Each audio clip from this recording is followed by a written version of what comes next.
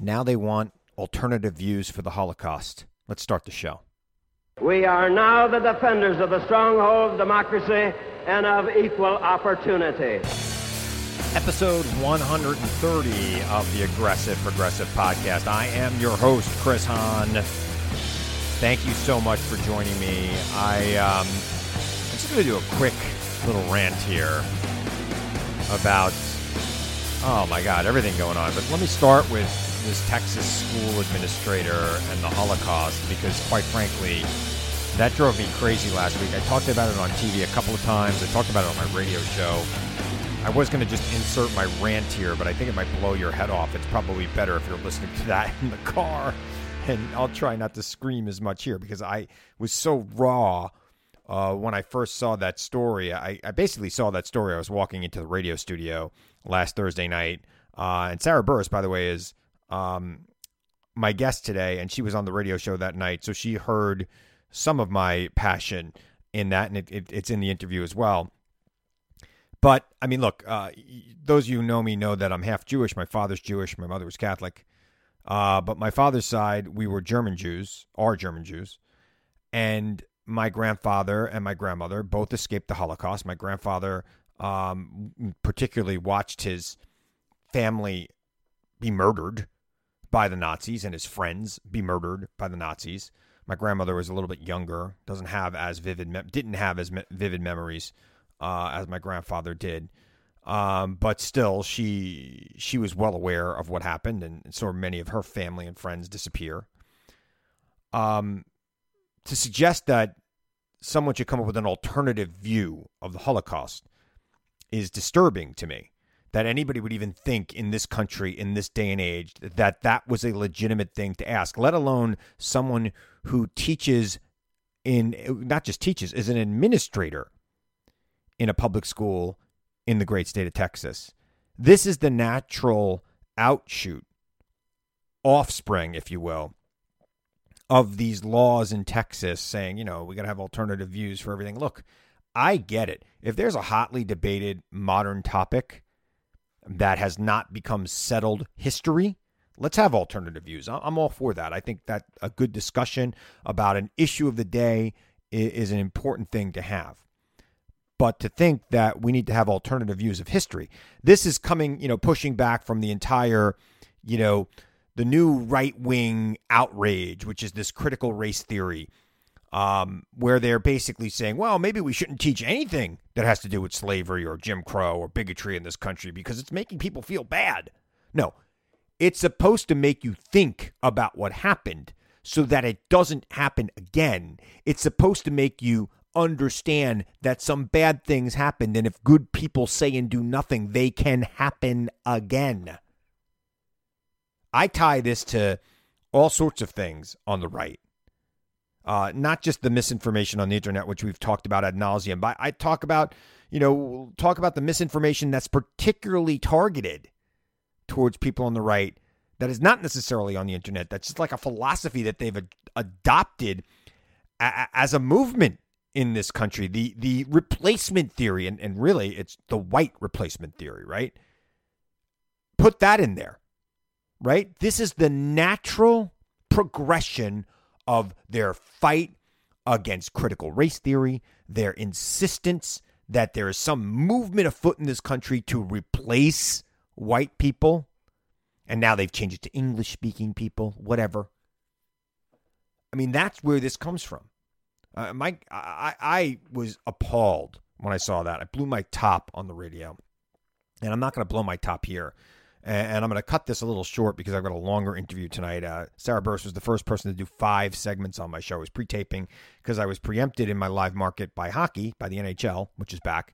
And I'm going to be preempted a lot, but I'm not going to do 5 segments with everybody because, not everybody deserves 5 segments. But Sarah Burris and I just get along and we have good conversations. So I like having her on, and she's another one of my friends I've never met. It's fantastic. The way that works in media sometimes. I've never been in the same room with Sarah. I've been on the radio with her, been on TV with her, done other things with her, talked with her for stories, but I have never, ever been in the same room with her. So it was a good conversation. One more point before I go to the interview, though. The Senate will be voting this week on the scaled down Help America Vote Act, I guess you call it, the Joe Manchin version of that bill. It's going to get filibustered by the Republicans. And I think it's time for Joe Manchin and others to kind of, wise up. Democracy isn't going to save itself.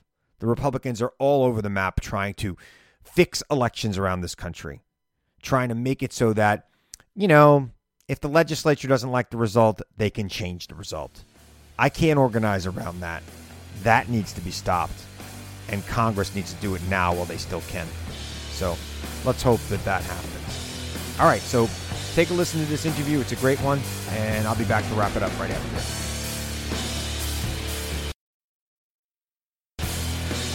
Joining me now, a regular on the Chris Hahn Show. You know her, you love her. Raw Stories editor, Sarah Burris. How you doing? Oh, man, don't be dissing Snapchat. That was my favorite social media site. It's way better than Facebook. Are you a Snapchatter?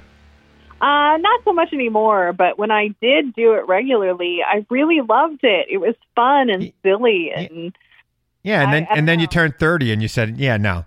Well, now it's just like, I got too much crap to do. Look, you want to know something weird?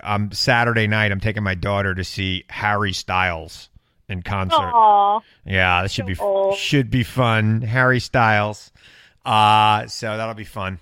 I don't know any of his songs. I know the one song from One Direction that kind of crossed over into the adult world of Story of My Life, which I thought was a good song. And I said, there's no way those guys wrote it. And I looked it up and they didn't write it.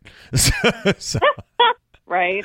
So I was like, that's too deep of a song for a boy band.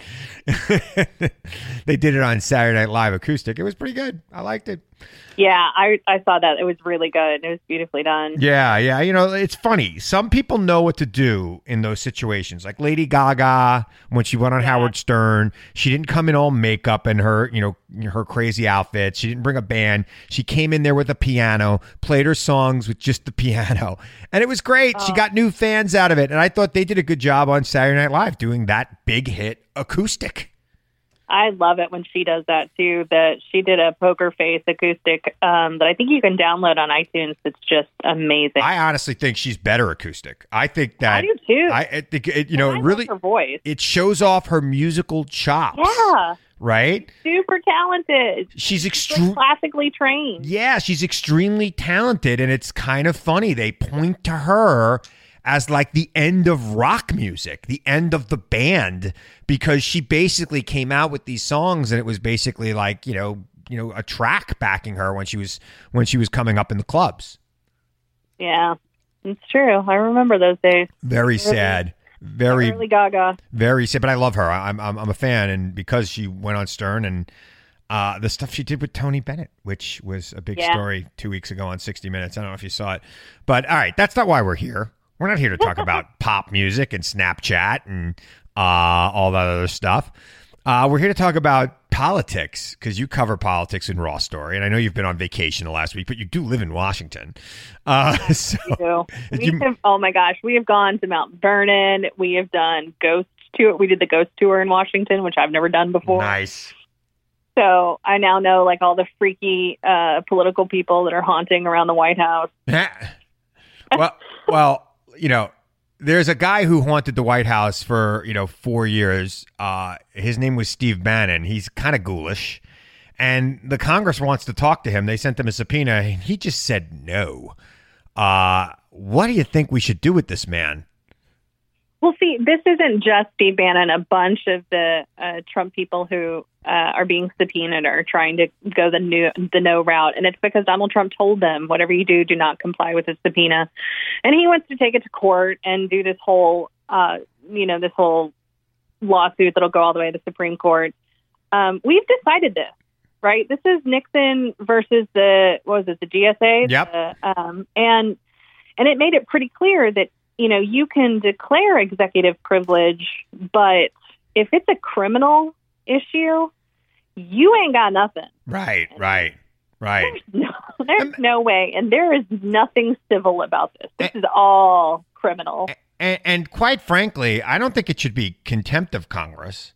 I think they should resurrect inherent contempt of Congress. Kind of like if you're in regular court and you're held in contempt, you can go to jail that night, right? Inherent contempt of Congress, which they used to use all the time, and they stopped using it in like the late 1920s.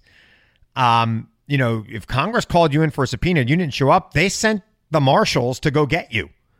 And I think we should be sending the marshals to go get this guy, bring him into Congress. If he doesn't want to testify, throw him in jail till he's ready. Yeah, absolutely. I mean, there is a jail downstairs in Congress for exactly this purpose. And I don't know if they like dust off the sheets or what they do, but they could go that route, or they could just throw him in the federal prison in Virginia. I think that would be certainly change him around a little bit. But, it's amazing to me that, look, I mean, Donald Trump's a guy who got elected by promising his supporters that he was going to build a wall and have Mexico pay for it. Steve Bannon, who was in the Trump administration for a year or so, left that administration, started a fake charity which robbed Trump supporters of their money by saying that they were going to pay to build the wall. Steve Bannon, built some boats and some other things for himself, but he didn't build any wall with that money. Donald Trump pardoned him after he was arrested by Trump's own Justice Department for that scam. And now he's just going to say, nah, subpoena, not for me. Which is just unacceptable, especially whenever it comes to Congress. There's been an argument, I feel like, on Twitter about whether it should be contempt of Congress or if Congress should get the DOJ involved. And I understand why folks would want the weight of the DOJ behind it, but Congress is its own branch of government, and they're an equal branch of government to the judiciary and the executive. And so they need to, grow a pair, right? Yeah. Like, they need to get their stuff together and be willing to take those massive steps and throw somebody in the cage, in the basement. What do you think the hesitancy is in Congress to do? I mean, I have my own ideas. I'd like to hear what you think. I really don't know. Maybe it just doesn't look, they think it doesn't look good politically, but I don't understand why. I think they think it's banana republic-y, right? Like, we're going to start arresting each other now. We're going to start locking each other up. Well, then comply with the damn subpoena. Well, this is the problem, right? He could come to Congress and just claim the fifth. He doesn't have to testify. Absolutely. I'll take the fifth. I mean, he could do that. Why? I mean, mobsters comply with their subpoenas to Congress. Yeah. Why is this guy not? I mean, I don't understand. I think it's because they honestly believe that they're above the law. And clearly, Steve Bannon, up until this point, he has been above the law. He has done all of these horrible, illegal things, and he's gotten a pass on everything. His friends aren't getting a pass, if you notice that. The folks who were involved with the wall charity. Yeah, they didn't get pardoned. No, Trump needed Steve Bannon around. Yeah. To help him try to steal the election, frankly. I mean, that's really what it was. Yep. So this is one of those things where I feel like the Congress really needs to step in. Of all people, surely we can all agree on Steve Bannon, right? Yeah. I feel like the country we can all come together around the fact that nobody likes Steve Bannon. I mean, he's this sleazy guy who stole from people who probably didn't have a lot of money to give him. Yep. And I don't understand why those people don't have their pitchforks and torches out for the guy. I don't understand why those same people who he stole from are still they're cheering him at the Trump rally in Virginia this weekend. Yep. Oh, man, that just breaks my heart. Because you're right. There are people a lot of the folks who, give money to Trump's campaigns and to these far-right causes, they're people who don't have a lot of money. And it's so frustrating because, they're getting bilked for everything, and they deserve better. Granted, the entire state of Virginia also deserves better. Yeah. Which, I'm surprised. Like, he actually got, a crowd of people. I don't really expect that. Well, actually, they were in Iowa this weekend. It was Virginia, was 2 weeks ago. But yeah, gotcha. Yeah, I'm confusing my Trump rallies. I try not to pay attention to them. I don't watch them anymore. But the fact that they're still going on and that they're getting some coverage on C-SPAN of all places, it's just it sickens. That's absurd. It sickens me, Sarah. I mean, but that said, I think Trump's numbers have rebounded primarily because he is not in the limelight every day. If this man was if he was on Twitter still, I think we might have different numbers from him. Let's talk a little bit about Virginia. Let's talk a little bit about the Trump rallies. You were right. There was a rally in Virginia earlier this week, and then there was also a rally in Iowa. I don't think that the Virginia rally is a good idea, frankly, for Republicans in Virginia. But Trump saying that his people shouldn't vote, that is interesting to me. I've been on a lot of campaigns, Sarah. I've never been on one campaign where my opponent's strategy was the don't vote strategy. I think this is probably the most important message that should be broadcast to Republicans everywhere, is that if they participate in the election, then they're obviously buying into the system that they obviously oppose. So there's no reason for them to vote. Right. You're buying into the big lie. You're buying into the steal. You're supporting the steal. There you go. There's a slogan. Don't support the steal. Stay home. Don't vote. Donald Trump approves this message. Absolutely. It's like, and I don't understand why we don't have more people pushing that message out. I mean, it should be pushed out broadly. Democrats should be starting, dark money organizations that are targeting Republicans with that message right now. Like, that should be the message. Just don't vote. They'll win every level of government.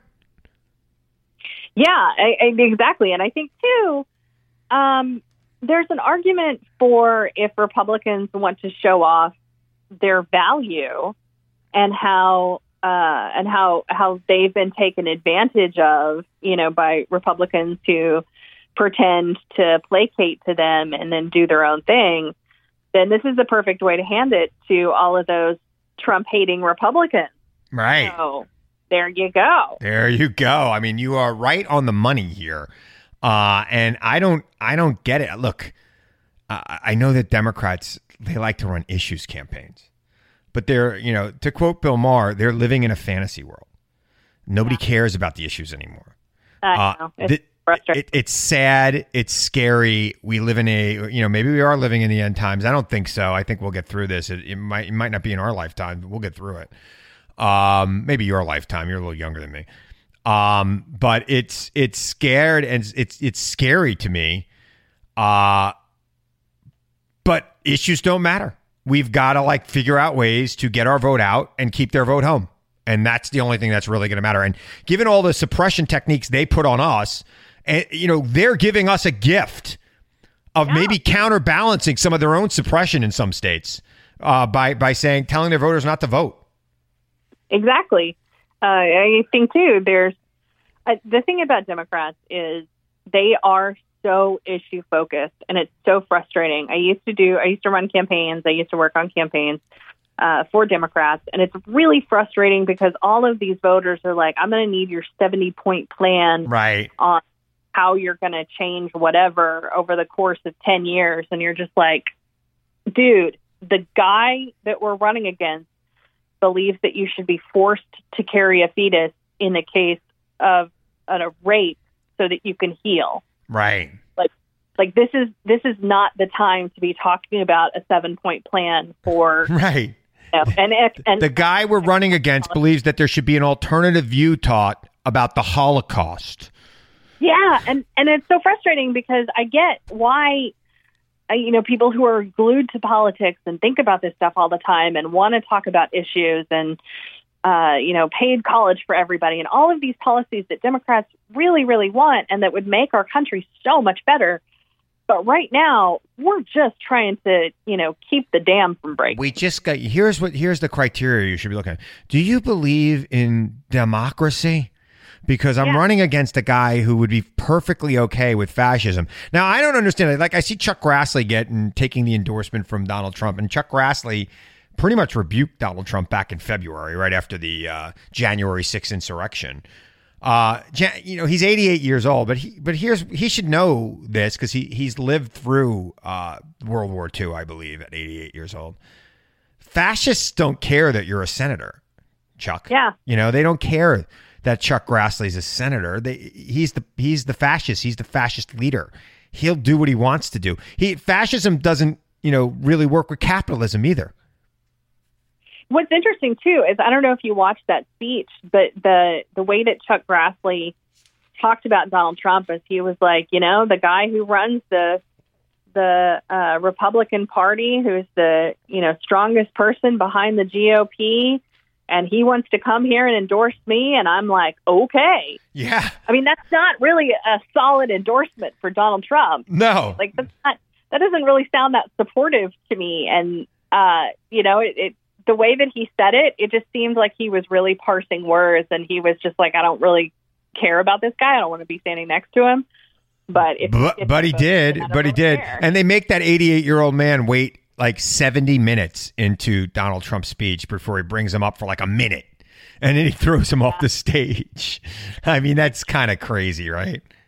You just got to wonder if the dude had like a cot, was taking a nap in the back, because what's funny about Trump's speech is that one in particular, he pretty much was the one where he basically admitted that the reason he talks about the big lie so much is because it gets such good applause. Yeah. Oh, it gets great applause. It gets great applause, Sarah. I like talking to people who applaud me. And the big lie is my biggest applause line. So I'm going to say it over and over again because I'm really, really empty inside. And I need that. I need that applause. I need to feel loved. Don't you understand, Sarah? I can't go on Pornhub anymore because somebody wrote an article about how they're tracking me. So I can't go on anymore. So the only way I could feel loved is by talking to people who hate me. Who I hate. I'm sorry. I hate them. They love me. Sorry. He's so sad. He is so sad. I'm getting that impression down. I really am. I mean, it's working. I mean, I don't want him to run for president again. I quite frankly think that all of this talk about the big lie is his out, right? And let's talk about this, in a minute, because I might have to go to a break here. I feel it's his out. I think that at some point in a year, he'll say, I'm not running again because the Republicans didn't fix, all the problems with the elections. And I'm not going to allow myself to get my election stolen, which is a big problem for Republicans because then nobody will come out to vote, right? None of these Trump voters will come out to vote. So I think it's an out. So I don't know. That actually makes a lot of sense. I hadn't thought about it that way, but it absolutely makes sense. And I just figured that he was going to ride this wave as long as he could because he needs the money. Yeah. Still going to raise money. And he kind of alludes to that whenever he talks to people. He's like, well, I can't say whether or not I'm running right now for campaign finance reasons. And it's like, no, actually you can't. Yeah, you sure can. You could say you're running right now. Yeah, it's just that means you can't raise money into your super PAC. Right. And that might be what you're talking about. But if you want to run again, you can right. And by the way, a lot easier to raise money in the super PAC. He could do a lot more with that money. So why actually run? I mean, go right up to the line and then don't run. I just think that that's where we're going with this guy. I think that he's going to have an out, and that out is going to, I mean, all these Republicans who are, sucking on his, what, they better be careful because he's going to pull it away from them, and it's not going to have much left. Maybe Donald Trump is looking for an out, and I think he is because, frankly, I don't think he wants to be president again. I mean, maybe he does, but I don't know. I think he likes raising money and having rallies. He's also an old man, right? He's 70. What is he, 78 now? He'll be 78, I guess, in 2024. I don't know. I feel like the scam is better than the actual, doing the work. Well, it's kind of like the musical The Producers, right? You're going to make more money with a flop than with a hit. Mm-hmm. And if you read through a bunch of the books that are being published, I've had to read all of these, everything from the Woodward book to Omarosa's book and like everybody's stupid books. And the one thing that is consistent is they talk about how he didn't really want to win. And right. All of this was a big plot to just build his name recognition, build his business, and make more money. And so when he actually did win, everybody was just like, "Oh crap!" They were shocked. Yeah, they were shocked. It's like I said, like we were talking about earlier. Issues don't matter anymore. Have a good slogan. Get your people out to vote, and you might win. That's it. And lie to their faces about everything that you're going to do, and then blame other people whenever you actually can't accomplish anything. Oh, and make the other side think you're a joke, so they don't even bother showing up.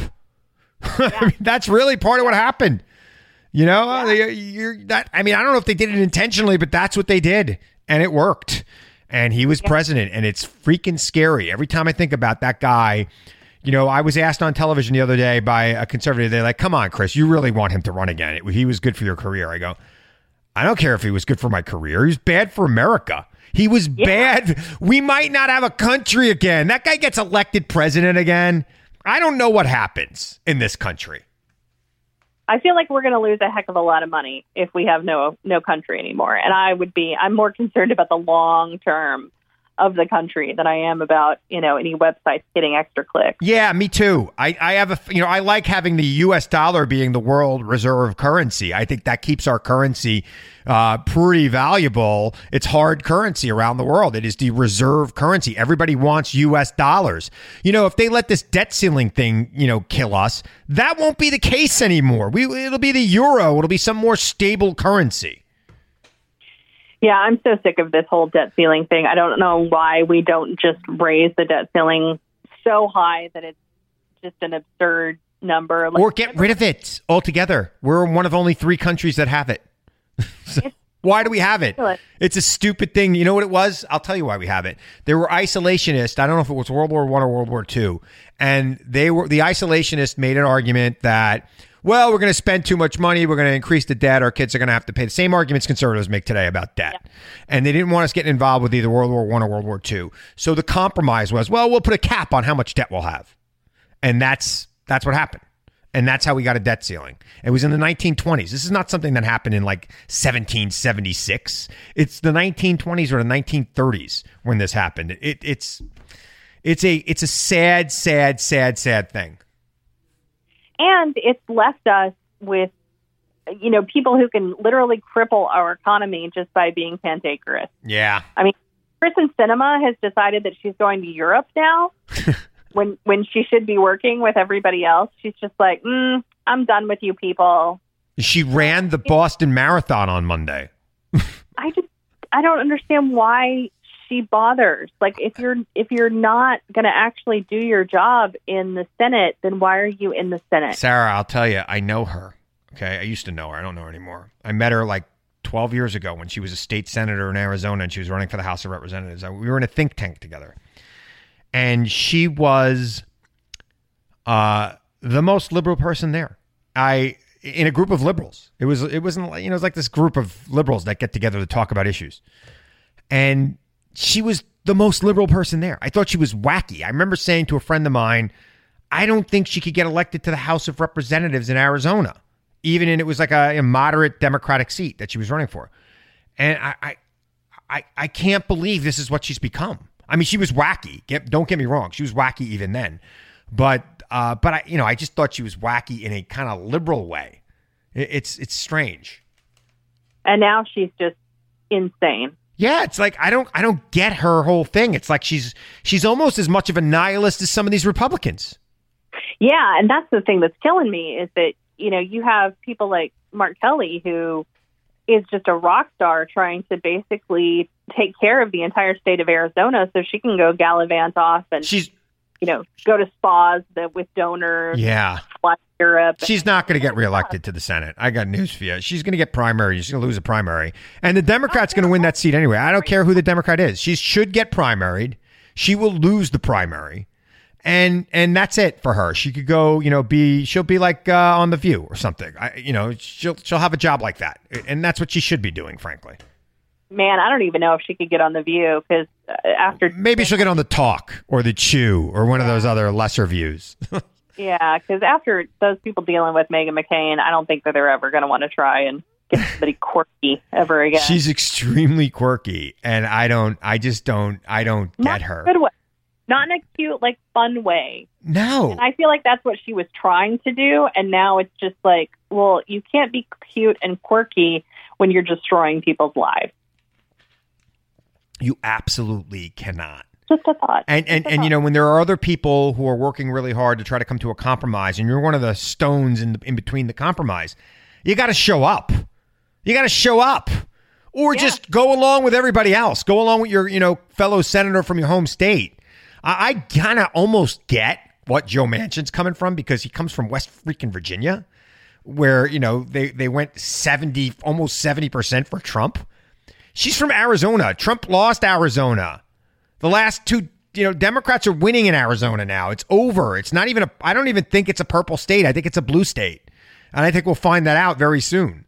But it's very strange to me.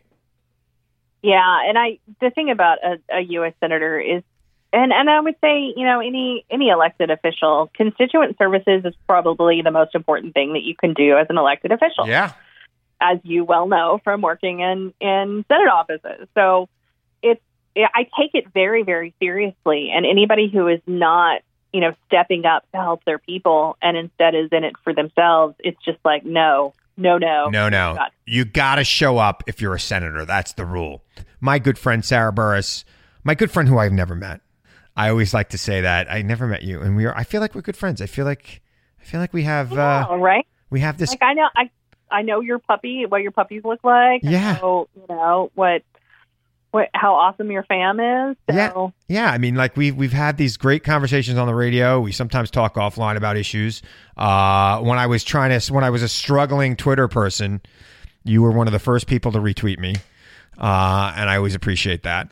I'm not struggling there anymore, by the way. I'm at like 64,000 now, which is like very respectable. So I probably, for the amount of television I've done, I probably should have 1 million followers.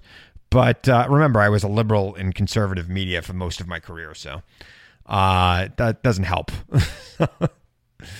So I feel like if I actually spent time trying to get more Twitter followers, that might help. I think you would, because that's how I got it. I basically just put in the work for like 3 months. I don't feel like putting the work in anymore. I just tweet like 4 or 5 times a day, and I retweet a bunch of people who I'm in a bunch of groups, and I retweet a lot of the people in the groups, and they retweet me when I tweet, and I'm not doing 20 tweets a day anymore. I'm doing like 3 or 4. Whenever I get a thought in my head, I pop on there and I tweet something. So let's talk for a minute. You know, one of the things I just tweeted right before I came on the air, I read an article about Texas Republicans in some, you know, small part of Texas, insisting that when the Holocaust is taught in public schools, that an alternative view be taught.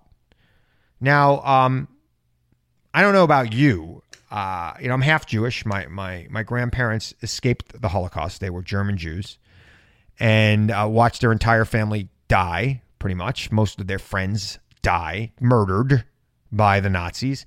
I don't really think that there's an opposing view to that. And I don't understand how the Republicans, you know, can embrace this kind of nonsense.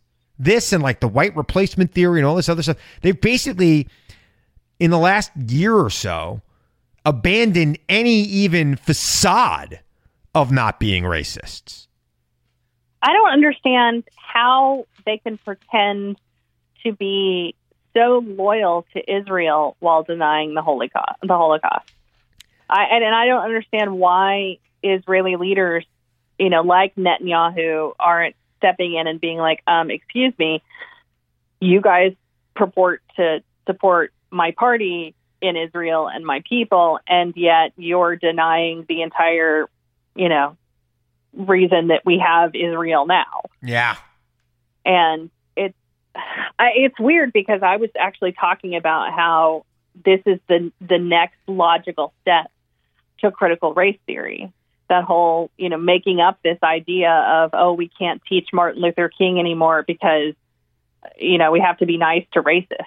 Right. And it was like, of course, this is the next step. They're going to now say, oh, well, we can't offend Nazis. Right. God forbid. Right. We can't offend Nazis or, you know, people who support the Confederacy, or, you know, people who, well, you know, this guy's ancestors owned slaves, and, you know, are you kidding me? I don't know. I It's disgusting to me. It's terrible, and it's the dumbing down of America as well. I feel like one of the major things that Republicans don't like to do is they don't like to fund education, and they don't like to teach civics, and they don't like, people to know a lot of this information because they want to then be able to reuse some of the historic things that crazy people have done to regain power. And if you have an entire country that's extremely well educated, knows about the crazy things that fascists have done, and they can recognize the signs of fascism, then they're not going to support the Republican Party. Right. I am blown. They look. The problem for them is, they feel that they can't go against these races because they're their base. But what drives me a little bit batty is, why are so many Latinos voting Republican in places like Florida and Texas and even North Carolina? I don't understand it. Like, this is a group of people who believe in white replacement theory, which is some weird thing that was developed in France that makes no sense at all. That really is just, it makes sense. It's just complete racism. It's like, well, these people, they don't speak English, or they're not white. They're going to take your place. How are these people voting for Republicans? So there are actually a couple of ideas that I have about this. The one thing is, during the 2020 campaign, I think the Democrats saw the writing on the wall, and they knew that they weren't going to win Florida. So when you talk about like South Florida and the Cuban population there, Trump's people were the only ones who were doing Spanish language targeting to that. And at the same time, because they come from a world of, crazy communism and socialism, and because I think there's a good Venezuelan community there. So they tend to turn much more to the right. Right. South Texas, the growing population of Latino people there are not necessarily Mexican, because Mexican tends to be, a little bit more democratic, but the Central American community that is from, super corrupt governments, I think that maybe is a reason that they're turning to the right. At the same time, Democrats are not doing Spanish language ads down there. Like we got to do a better job at that, right? I mean, we've got to start pointing out that these are the guys who are worried that you're replacing them. Like, they don't want you here, and you're voting for them. And it's so important for the long-term health of the Democratic Party to be reaching out to these folks. Because, we're not going to win Texas, today or tomorrow or next week, but it's going to be a couple of years down the line. I think we can win. I think we can win Texas right now if we can organize around all of their voter suppression. If we can encourage Republicans to stay home because the vote's going to get stolen anyway, and if we, and if we really, really push in those Latino communities, I think the party has done a poor job. Beto O'Rourke came within a point of winning. Yeah. Now, granted, he was running against the most unpopular person on the planet in Ted Cruz. Even people who voted for him didn't like him. But I think every day Texas gets more Democrat. First of all, I love going to Texas. I don't understand how Texas is such a crazy place. So, Sarah, I am not as panicked as most Democrats, right? I think we're going to work really hard. We're going to figure this out. And there could be some problems. I think the midterms are going to be a disaster. I think we're going to lose the House unless Republicans don't vote, because Donald Trump told them not to vote. It's just, I've been thinking about this all week. I'm like, how does anybody tell people not to vote? Like, that's crazy. And it is very possible that this guy is so narcissistic that he's going to tell people not to vote next year. I could see it happening. I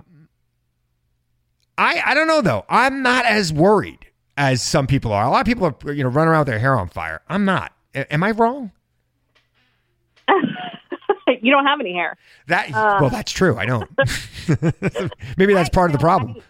I actually think that it will all come down to the Supreme Court and what the Supreme Court decides in the Mississippi case. If they overturn Roe, I think Democrats are going to come out in droves, particularly women. And I think women, like independent women, middle of the road women, I think they're going to come out. How could they not overturn Roe? I mean, all these people, these 6 conservative judges, were put on that court for that sole purpose. It has been a decades-long commitment by the right wing in this country. They have stayed out of the way of, moderate Republicans like George W. Bush and George Herbert Walker Bush even.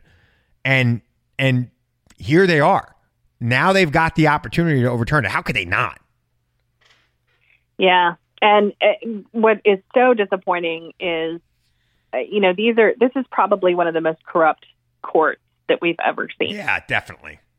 And it's so frustrating. And Biden did the research on whether they needed to expand the court. And I, at this point, I'm just like, whatever it's going to take. They just came back today at like 5:00. I didn't read the report yet, but what I understand is that there is some recommendations to expand the court, phase in term limits, things like that.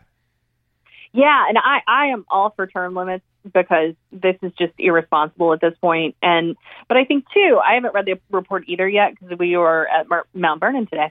But the idea of there is no reason that you or anyone in your immediate family should be taking money from anybody, right? From any company. There is no reason that you should be paid for speeches as a public servant. It's just, there's so much corruption. We need to have proceedings on television, on radio. Americans need to have access. There needs to be more transparency. Yeah. To be able to see what is happening. Which I think too will get more people to follow the court and what is being decided and see what those arguments are. And it's so frustrating because the all of these conservative justices are just walking around, being triggered by this idea that, that we would have these bad opinions of them. And it's like, well, what the hell did you think? Yeah. You were terrible. You were horrible. You basically allowed a law that puts a bounty on women's head to go into effect without even having an argument.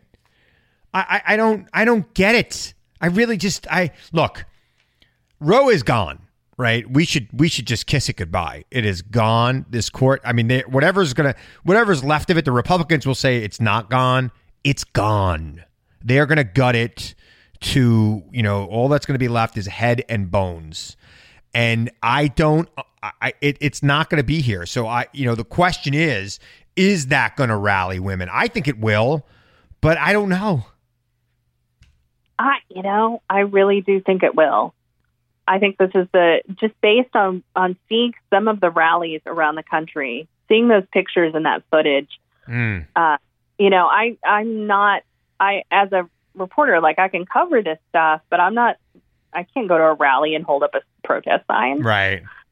And, I am heartened by the fact that there are people who have never been involved before, people who do not absolutely do not believe in abortion, but believe in a woman's right to choose. And there is a difference. And a lot of the far right don't want to talk about that. They don't want to explain to, pro-life women that you can be pro-life and pro-choice, but you cannot be pro-choice and anti-choice. Right. And it's a very nuanced conversation. No, you're absolutely right. I am pro-choice and I am pro-life. I don't want people to have an abortion, but I am also I'm a man. It is not my choice. It's somebody. Yeah. Nobody wakes up every day and is like, I think I'll have an abortion today. Right. It's the worst choice anybody's ever have to make. Yeah. Right. Other than Melania, should I marry this guy? But it is a horrible choice, and the state shouldn't be involved with it. It shouldn't. And that is the one thing that I feel like Hillary Clinton really, really did well is be able to articulate that in the 90s to the whole country, to people who never really understood it that way before. And we have lost that argument. Instead, we're getting bogged down with this whole heartbeat BS. Yeah. when do babies grow fingers? Which, I mean, there's so many misunderstood facts that the right wing are trying to promote as science that are just flat out lies. And they don't even know. Like Charlie Kirk was on some comedian show and he held up a picture and said, "You mean to tell me without any doubt that this is a human life?" And he said, "Yes." And he goes, "That is a dolphin embryo." It was just great. It's like, shut up, Charlie Kirk. Give me a break. It's so, because it's like, my argument is always, well, if it is a live being, then why can't it live outside my body? Right.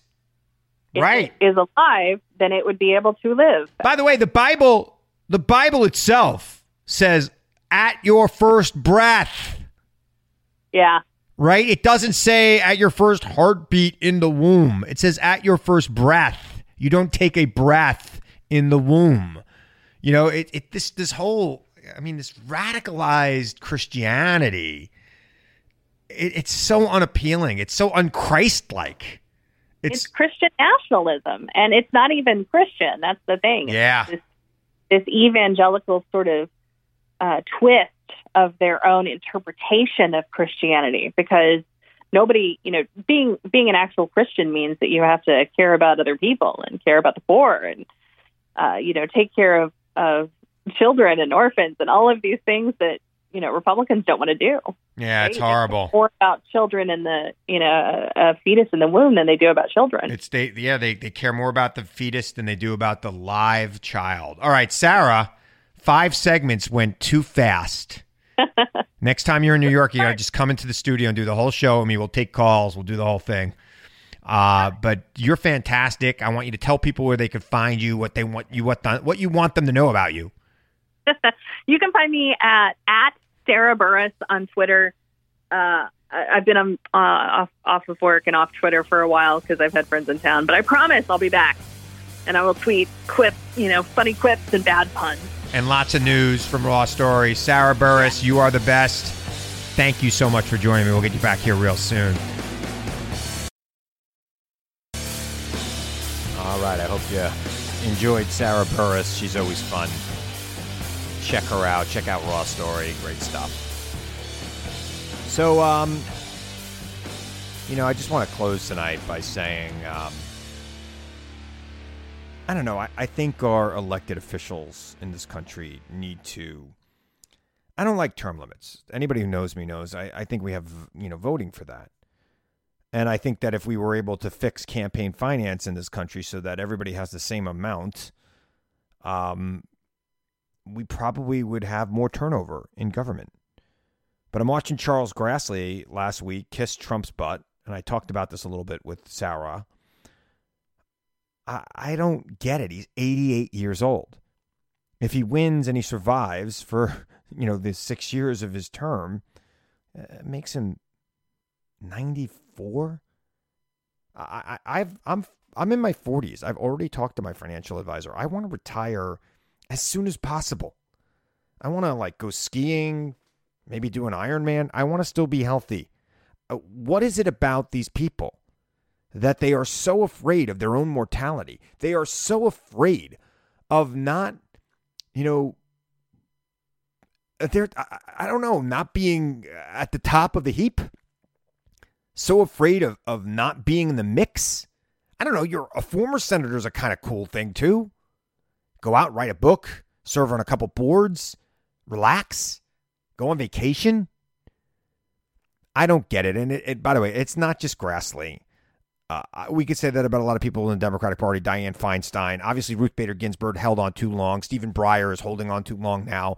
I don't understand the whole point. I think, 80, I think that's enough. I'm not an ageist.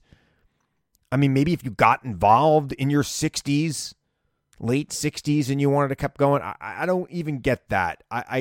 There are too many boomers, in my opinion, running this country still. I'm a Gen Xer. We had one president. We don't have enough people in Congress, I don't believe, between 2 Gen Xers. And they battle it out. And then, they could be president for 8 years, and then we could turn it over to the millennials, and they'll ruin everything. No, you won't ruin it. Hopefully you won't ruin anything. That's just my 2 cents on this. I'm watching this guy who clearly doesn't like Donald Trump accepting his endorsement last week. Ugh, made me sick. He's got to stoop that low at this point in his life. He's been in the Senate as long as I've been alive, and he is going to stoop that low at this point in his life. How about this? How about you get up on that stage and you tell the truth about what you really think about the guy, and then you go out with a bang? I'd like that. And then you drop the mic. You say, I'm retiring. See you later, sucker. I'm done. Nobody wants to retire anymore. Well, I want to end this show. I'm sorry it's, a little shorter, at least on my, fresh content today. My laptop stinks. I got to get a new one. But I want to remind you now, as I always do, to seek the truth. Question everyone and everything, even me. Seek the truth. I know it's out there. And I know you'll find it if you look for it. And I'll be back here again next week to tell you the truth as I see it. I'm Chris Hahn. Thanks for listening to the Aggressive Progressive Podcast.